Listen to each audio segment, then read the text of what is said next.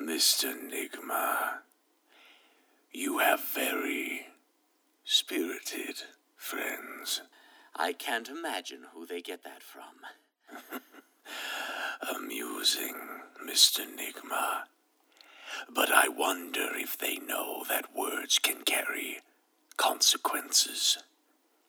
Perhaps they need to be reminded of this. Oh, I'm sure they're aware. Come now, Mr. Nigma.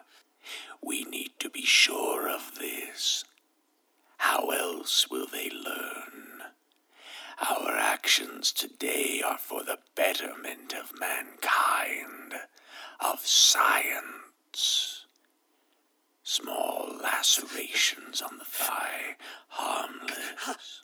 No fear of severing arteries. Just pain. Now I have been called, what was it? Salty. Please don't. I'm sorry, Edward, but they must learn. There. That wasn't so bad, now was it?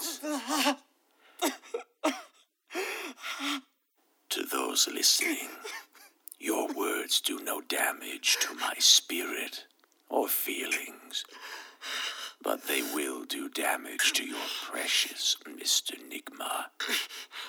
So do tread carefully. Yes,